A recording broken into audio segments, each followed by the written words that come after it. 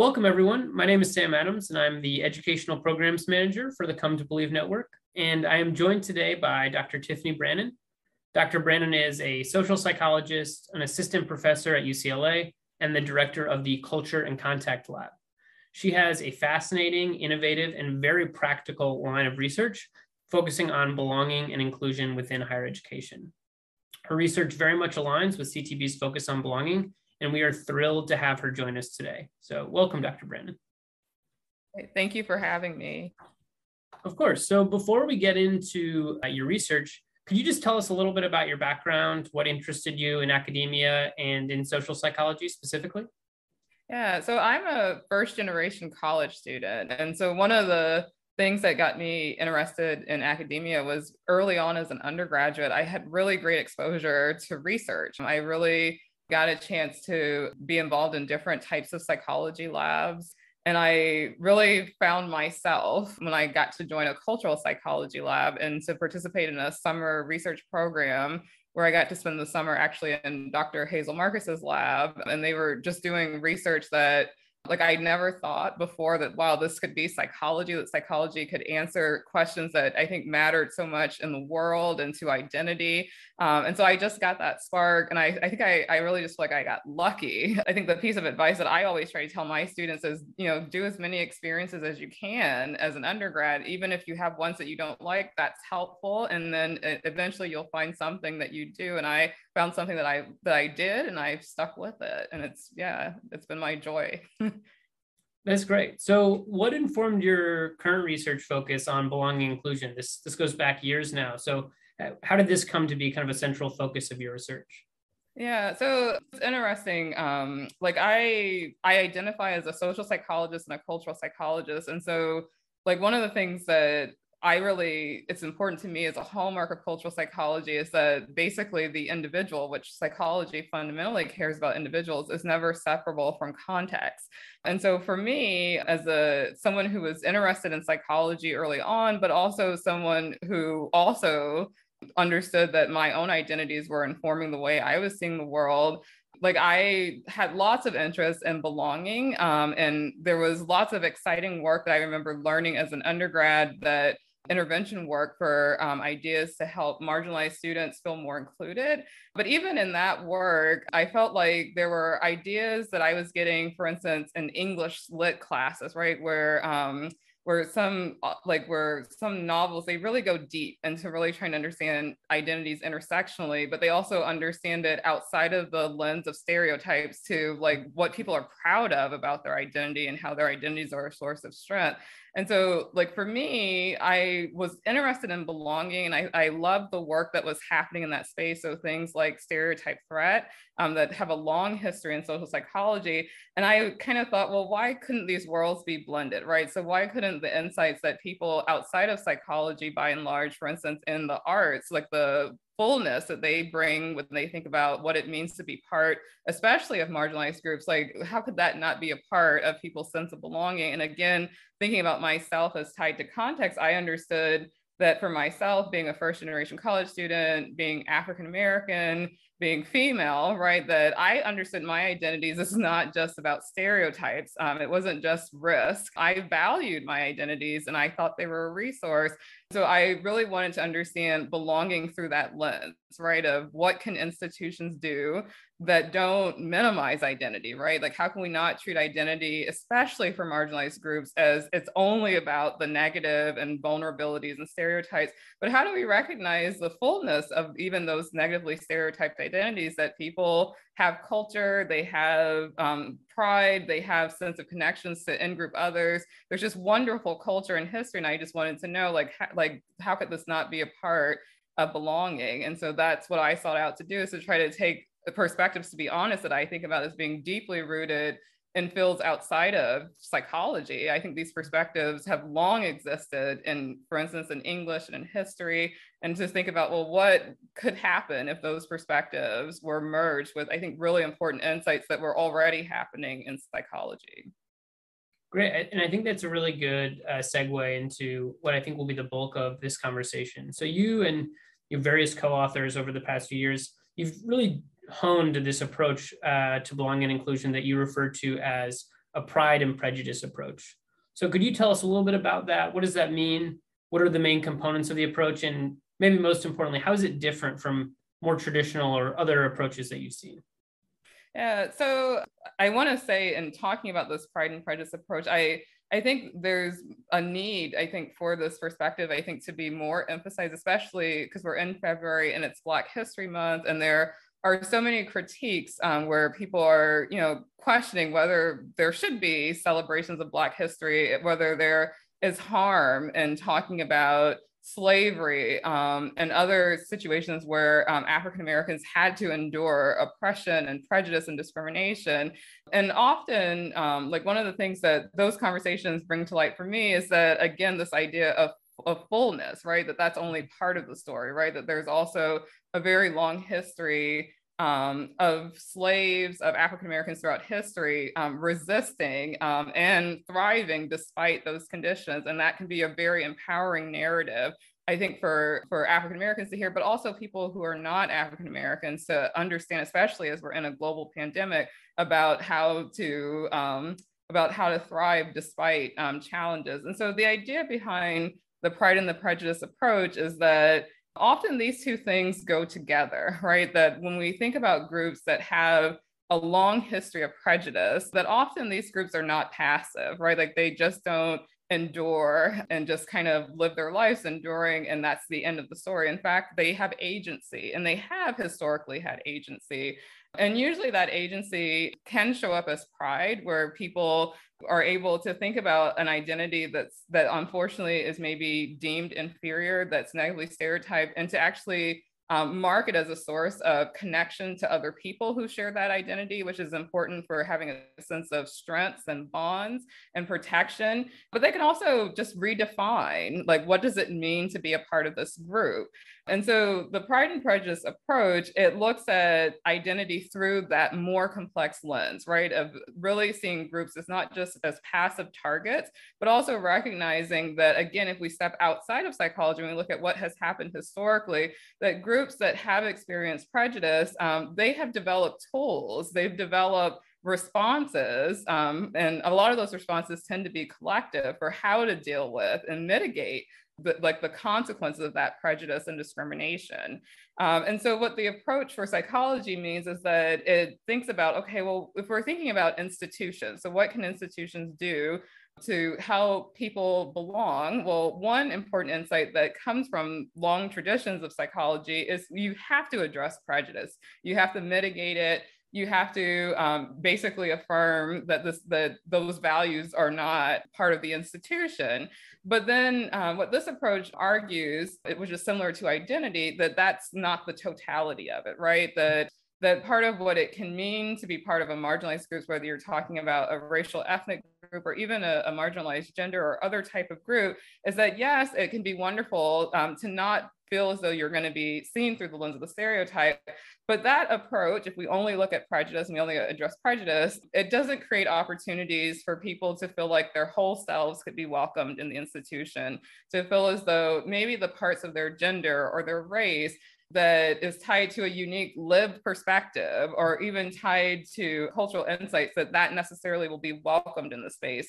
And so the Pride and Prejudice approach is interested in, well, what happens to inclusion, and in turn, a variety of really important outcomes that we know are tied to inclusion, such as performance, and even well-being outcomes. Like, what happens when people feel like, okay, I don't have to be worried about seeing through the lens of the stereotype, but I also can feel affirmed that all of these identities that maybe I do value, that are an important part of how I understand who I am, that this is also can be valued here, and I can be that whole person in the space. And so that's what the approach is about. Great. And I think that it's important not just to think about this research on its own, but as part of a lineage of research. And you touched on that a little bit, but your research definitely draws upon and represents a contribution to a growing literature on identity safety. So for people that haven't heard that term before, can you tell us a little bit about what that is and how does your research connect to it? Yeah, so yes, there's decades of research, of really important research on identity safety. And like the hallmark of identity safety is that if we think about institutions at default, so what's happening at the status quo, that we should not assume that at default, everybody has an equal opportunity to feel included or like they can belong in the setting. And part of this, again, is recognizing how history is still tied to present day practices within institutions. And so identity safety is the idea that there needs to be actions taken, or whether that's like structuring the practices that happen in the institution to make sure that everybody has a chance to feel a sense of safety in that institution, right? So it's not an idea of, which unfortunately I think outside of identity safety, sometimes people might assume the default is neutral, right? That there's no prejudice in the institution, there's no bias built into the institution. And if we just let everything be, everybody will have an equal chance to thrive and to do well. But identity safety actually takes as a default that no, that in fact, if you want everybody to thrive, you have to recognize that at default, there likely are biases and more limiting ideas for some groups that some groups will have to deal with that others won't have to deal with. And that to even that playing field, you have to make it safe for everybody in that environment. Great. So I want to kind of directly talk about some of your previous research here. So you have a 2015 paper entitled Two Souls, Two Thoughts, Two Self-Schemas. Double consciousness can have positive academic consequences for African-Americans. So in this paper, you explore the positive impact of engagement with African-American culture for African-American students.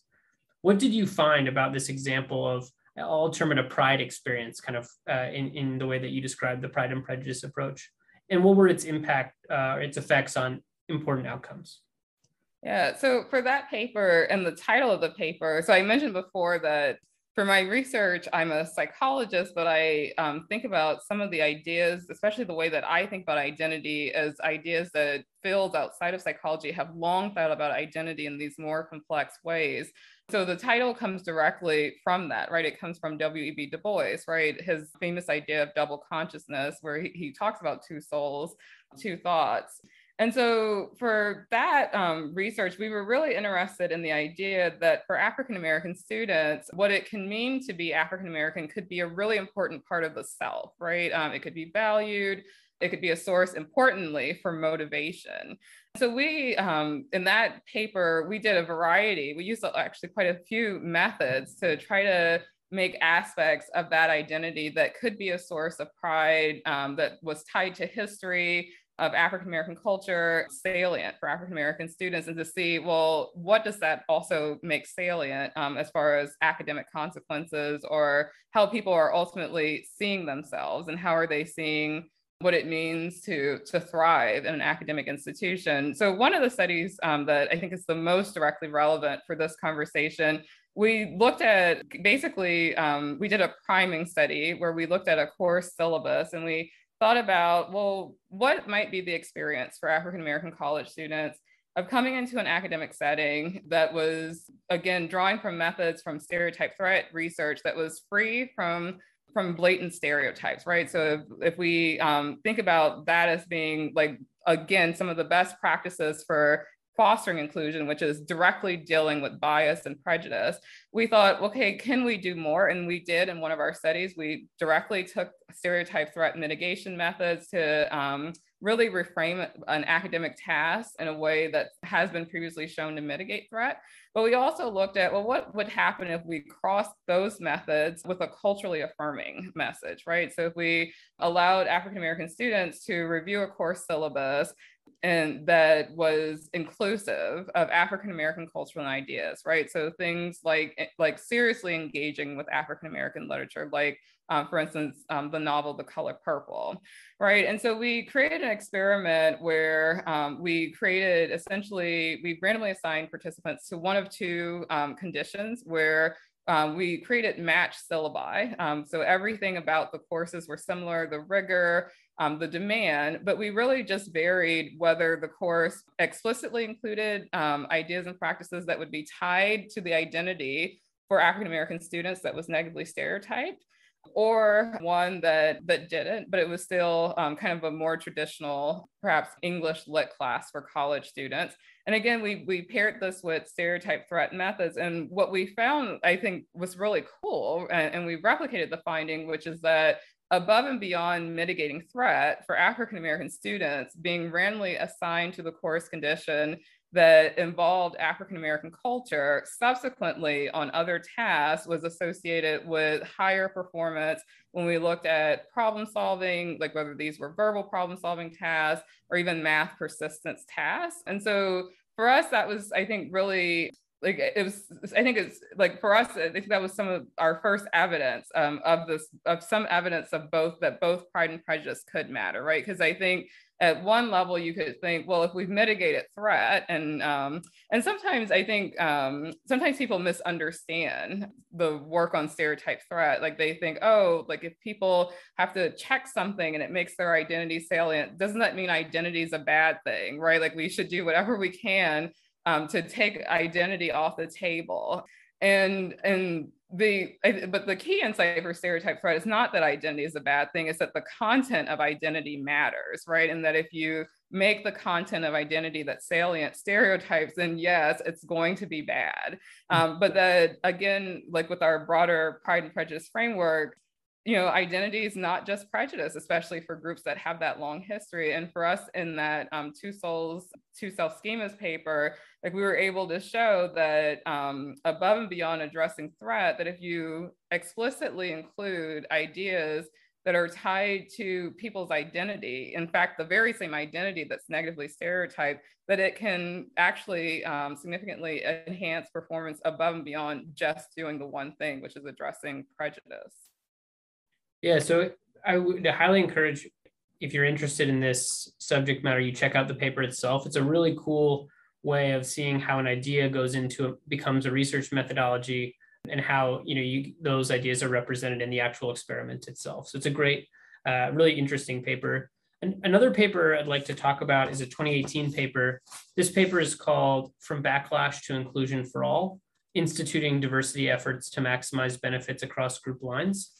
And so in this paper, what I'd like to focus on is this: you have a framework called an Inclusion for All framework that you develop, that I think can help inform prejudice reduction efforts on mainstream college campuses. So this is focusing on kind of the prejudice side of the equation.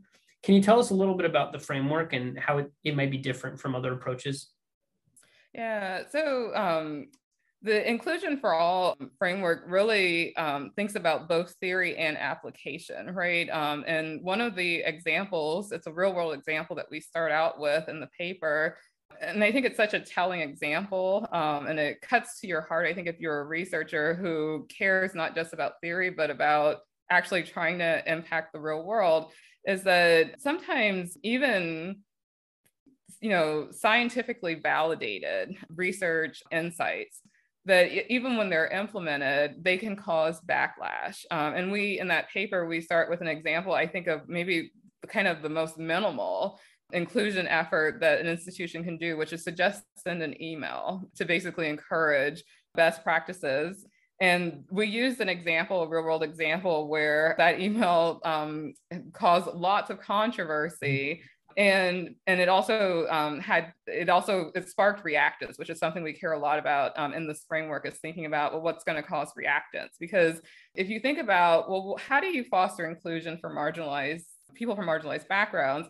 Well, it's one thing to think about the efforts that do that directly. But if those efforts spark backlash, then that backlash is still viewed by those individuals from marginalized backgrounds. And that backlash is a huge cue that goes against inclusion, right? And so the idea behind Inclusion for All is that you have to look at inclusion through an intergroup lens, right? That for marginalized students, there are things that we can do directly to foster a sense of belongingness and inclusion, but also what happens at the intergroup level, how people who are not part of that group react to even the best scientifically valid measures that are going to help marginalized students. Their reaction will have implications for marginalized students, and broadly, they could be staff or faculty, for their sense of inclusion in the environment. And so the framework is trying to reconcile that reality, right? That on the ground, that, individuals are not going to exist outside of this intergroup dynamic. And so trying to think through,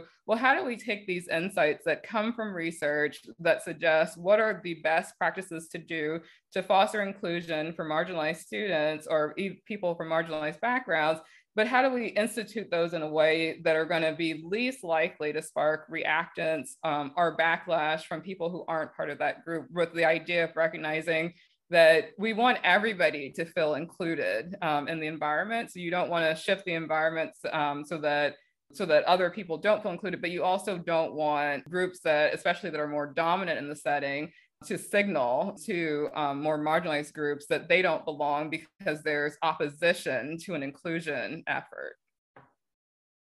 Right. So we've talked about some examples of the pride side of this, some examples of the prejudice side. So I want to bring the two together. So this is a 2021 paper called Pride and Prejudice: Pathways to Belonging, Implications for Inclusive Diversity Practices Within Mainstream Institutions. So this is a two-part study. You do two different experiments. So let's start with the first one. Could you tell us a little bit about study one? Like what was the methodology? What was your approach? And what were your findings? Yeah, so for that one, I was actually really proud of study one in the sense that we were able to use qualitative methods. And I think I'm trained as an experimental social psychologist, so I love experiments. I love quantitative data, but again, in thinking about context and whose perspective is being recognized, that there's deep value to qualitative methods, right? And so our study one used qualitative methods, and it also used real world context, so publicly available data. And so the paper is about inclusion and in the United States, but it also went internationally. In 2016, there were huge headline-making protests across college campuses around issues of inclusion, where students from a variety of marginalized backgrounds were expressing that they did not feel included on their campus. And so so again, it's kind of interesting thinking about this pride and prejudice point. So again, recognizing that individuals that are the targets of prejudice are often not passive, right? So this is another real world examples of students basically saying we don't feel a sense of inclusion, and they weren't passive about it. In fact, they actually reacted, and one of the responses that they did is across 80 different institutions, students collectively came up with a list of demands that they actually presented to their administrators about what they wanted to feel included on their campus. And these were publicly posted. And so what we did in our study one, because we had in that paper, we kind of do like a miniature review, like lit review, in the sense that we really try to motivate, if we think about different areas of psychology, like why would a pride and prejudice framework be important, and how other areas of psychology, if we integrate them together, would suggest the importance of this framework. And so the nice thing about our study one in that data is that we were able to test these ideas to see, well, if we look at it from the very perspective of students who are saying, we don't feel included, we want to feel included, to look at, well, what are they literally asking for to feel included? And so we got those demands. And so these were written out text-based demands. And so what we did is we coded those demands for, well, what were they asking for? And we looked at, well, were they referencing things about addressing prejudice, right? And how often that would happen, right? So, and also, were they asking for things that would create opportunities to engage with the pride side of their identity? And we found across these demands that there were high prevalences of requests for both pride measures, so things like having additional funding for ethnic studies courses, for creating spaces on campus that would celebrate the culture and the identity of underrepresented groups. But of course, there was also, consistent with our framework, like a strong desire to say we need there to be consequences for prejudice. We need there to be measures to try to reduce like the biases that are happening on the campus. Great. So that was study one. And then study two, you took a very different kind of more experimental approach. Could you tell us a little bit about that study? How did you approach that one, and what did you find? Yeah, so study two, we made use of actually a pretty nice sized data set where we had multiple institutions represented. And so we looked at, in a sample of Latinx and African-American college students, we looked at longitudinally their experiences of Pride and Prejudice at their college campus and how that impacts institutional belonging, and in turn, how institutional belonging impacts really important life outcomes, right? Such as who graduates within 4 years, self-reported GPA, as well as a variety of well-being outcomes, such as depression, missed school days due to health, as well as self-rated health. And what we found in that research is we looked at students' experiences of pride. We defined it as them taking classes, for instance, in African-American studies or in a Latinx studies department. We looked at whether they lived in a racial and ethnic themed dorm, whether they were part of cultural groups on campuses. So basically, we defined pride experiences as experiences that were identity relevant, but that gave students an opportunity to engage with the culture and the history and to form a sense of community with other in-group members. And we also looked at students' experiences with prejudice on campus, right? So these were students, their reports of hearing derogatory remarks about their groups on campus. And so we not only looked at how these two different types of experiences impacted institutional belonging, we also looked at how they impacted students' sense of connection to in-group others, so racial, ethnic in-group others, as well as to across intergroup lines, right? So people who are not part of their same racial and ethnic in-group. And then we found something really interesting there that I think to me is interesting when I follow policy debates, right? Because sometimes in policy debates, there's fear expressed about spaces on campus, for instance, that might celebrate the culture and the history of underrepresented groups, that sometimes people worry that, oh, they might create enclaves, right? Where students feel a sense of belonging in those spaces. They don't leave those spaces. They get to be very close, only maybe with people on campus that share their racial and in-group membership. But the idea is that, college is about meeting as many people as possible. It's about having as many different experiences as possible. And some people worry that, hey, wouldn't that actually, minimize like the college experience? But in our data, what we found, and it's actually, I think, consistent with a lot of work that also has maybe through an individual differences looked at like kind of racial and ethnic identity and racial and ethnic experiences on campus, we found that actually those pride experiences, they facilitated, of course, people feeling closer to their in-group, but the in-group closeness in our studies was a pathway to institutional belonging, right? So it wasn't like, oh, it stops there. Like you feel close to your in-group and now you can't connect to the broader campus. And to me, that also makes sense when you hear this anecdotally, where sometimes you'll hear students who have to contend with prejudice on their campus, they'll say what it means to them to go to a cultural center is that it's the place, like they have to maybe deal with bias all this time when they're in their dorm room or when they're in a classroom, but when they can go to a cultural center on campus, it's the one place where they can let their guard down and they don't have to, it can be restorative, right? They don't have to worry about having to contend with that prejudice, and it allows them to go back out there and interact with the broader institution. And we found that for prejudice experiences, that one reason why they harm belonging is that they harm intergroup closeness, right? And so I think, again, one of the coolest things to me about that study is that both intergroup and intragroup connections matter for intergroup, for institutional belonging, but they're differently predicted based on pride and prejudice experiences, right? So the takeaway the way that we talk about the research is from an institutional perspective is that you absolutely want to address prejudice because prejudice fundamentally harms intergroup belonging, which in turn can harm institutional belonging.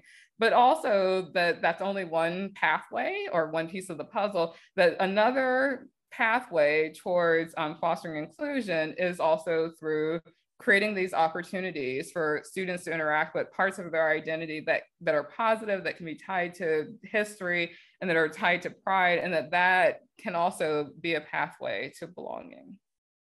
Great. So I think that's a nice segue to the next question. So that's an example of an implication where you're thinking about, based on your research, what should, say, institutions be thinking about? So what do you think, in addition to kind of the basic, you have to accommodate and think about both these, cultivating pride and also combating prejudice. What are some other implications that you think higher education, especially what in your research you talk about mainstream institutions, what should they be thinking about as they think about belonging and inclusion? Yeah, so I think it's really important to listen to students, which I think I really like that that's modeled in the paper that we were just talking about, that our study one literally gives voice to what we're students saying. And I think that institutions can, like, there can be great value to listen, because students, like, they have a unique perspective about like what would be important for feeling included. And in fact, I think the more the institutions listen to students, the less labor that students unfortunately have to do to make their campuses more inclusive, right? And so what I when I talk about pride and this idea that groups that have a long history of experiencing prejudice, that they're not passive, that they've created strategies to cope, to foster resilience, to foster a sense of intergroup connections, that some of that process can be happening too with college students, but institutions can actually take away some of that labor, right? Because it is labor to, when you're a part of a marginalized group, to have to figure out, well, how do I cope with oppression and discrimination? And that burden, especially when we think about students on college campus, they shouldn't bear that burden, because time is zero sum, right? And so it's time away from their academics. So I think the most important insight that I would say for institutions is to listen, like, to the voices, I think, of students, but also to really take seriously this idea of, I think, identity safety and who's allowed to be and to thrive in that environment, and to recognize that if you're only addressing prejudice, that might signal, okay, I don't have to worry about, maybe blatant oppression, but that's still not the same as affirming to people that all of you is welcomed here and all of your talents. And this is really important for creativity, right? Like, the more that people can bring insights, and this can, I think, this can be really broad, right? Because sometimes the identities that people may not feel welcome to bring in an institution, it may not be an identity like race, ethnicity. It could be an identity that, such as like it could be like a role identity. So if they're from a rural place, it could be a social class identity. All that matters is that it's something that's valued to them. And I think the more that institutions think about how do you help everybody feel like all of them can belong here, I think you really can foster inclusion where everybody can win, right? So I think it's helpful for marginalized students, but I think it's also really helpful for students from more dominant group backgrounds, because I think it's important for people to feel like they can bring all the parts of themselves that they value, like, to their problem solving, to their institution. So, and I think one thing that I should note is just that the reason why I think there are such clear implications of your research is that you take that into account when you're constructing these experiments. Like, it's very clear where the implications are, because it's very practical. And so I really appreciate that as a practitioner, thinking about what these institutions might look like, the research that really directly informs that. You don't have to draw kind of 3 to 4 steps in between. The last thing I'll say, just on the topic of research, so you've obviously done a lot of work in the last few years on this. What are some future areas of research in this domain, either that you're working on now or that you would like to see that can further help institutions improve belonging and inclusion?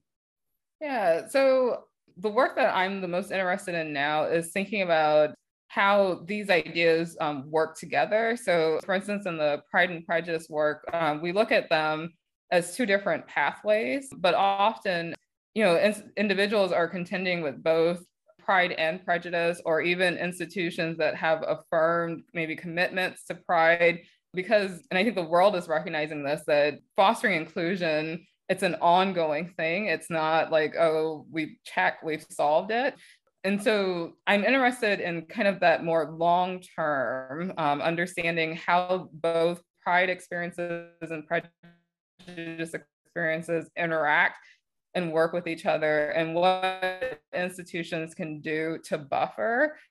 So instead of just being reactive to being proactive, or prejudice, where there could be a felt sense of trust that the incident will be addressed, and that the institution still affirms that commitment to pride. Great. So that concludes the interview. I'm so thankful for your time, and I know everybody, all of our listeners will also appreciate this. You can also hear from Dr. Brannon at our panel, February 24th, 2022. That'll also be recorded and available in audio form as well. So thank you, Dr. Brannon. All right, thank you. Thank you.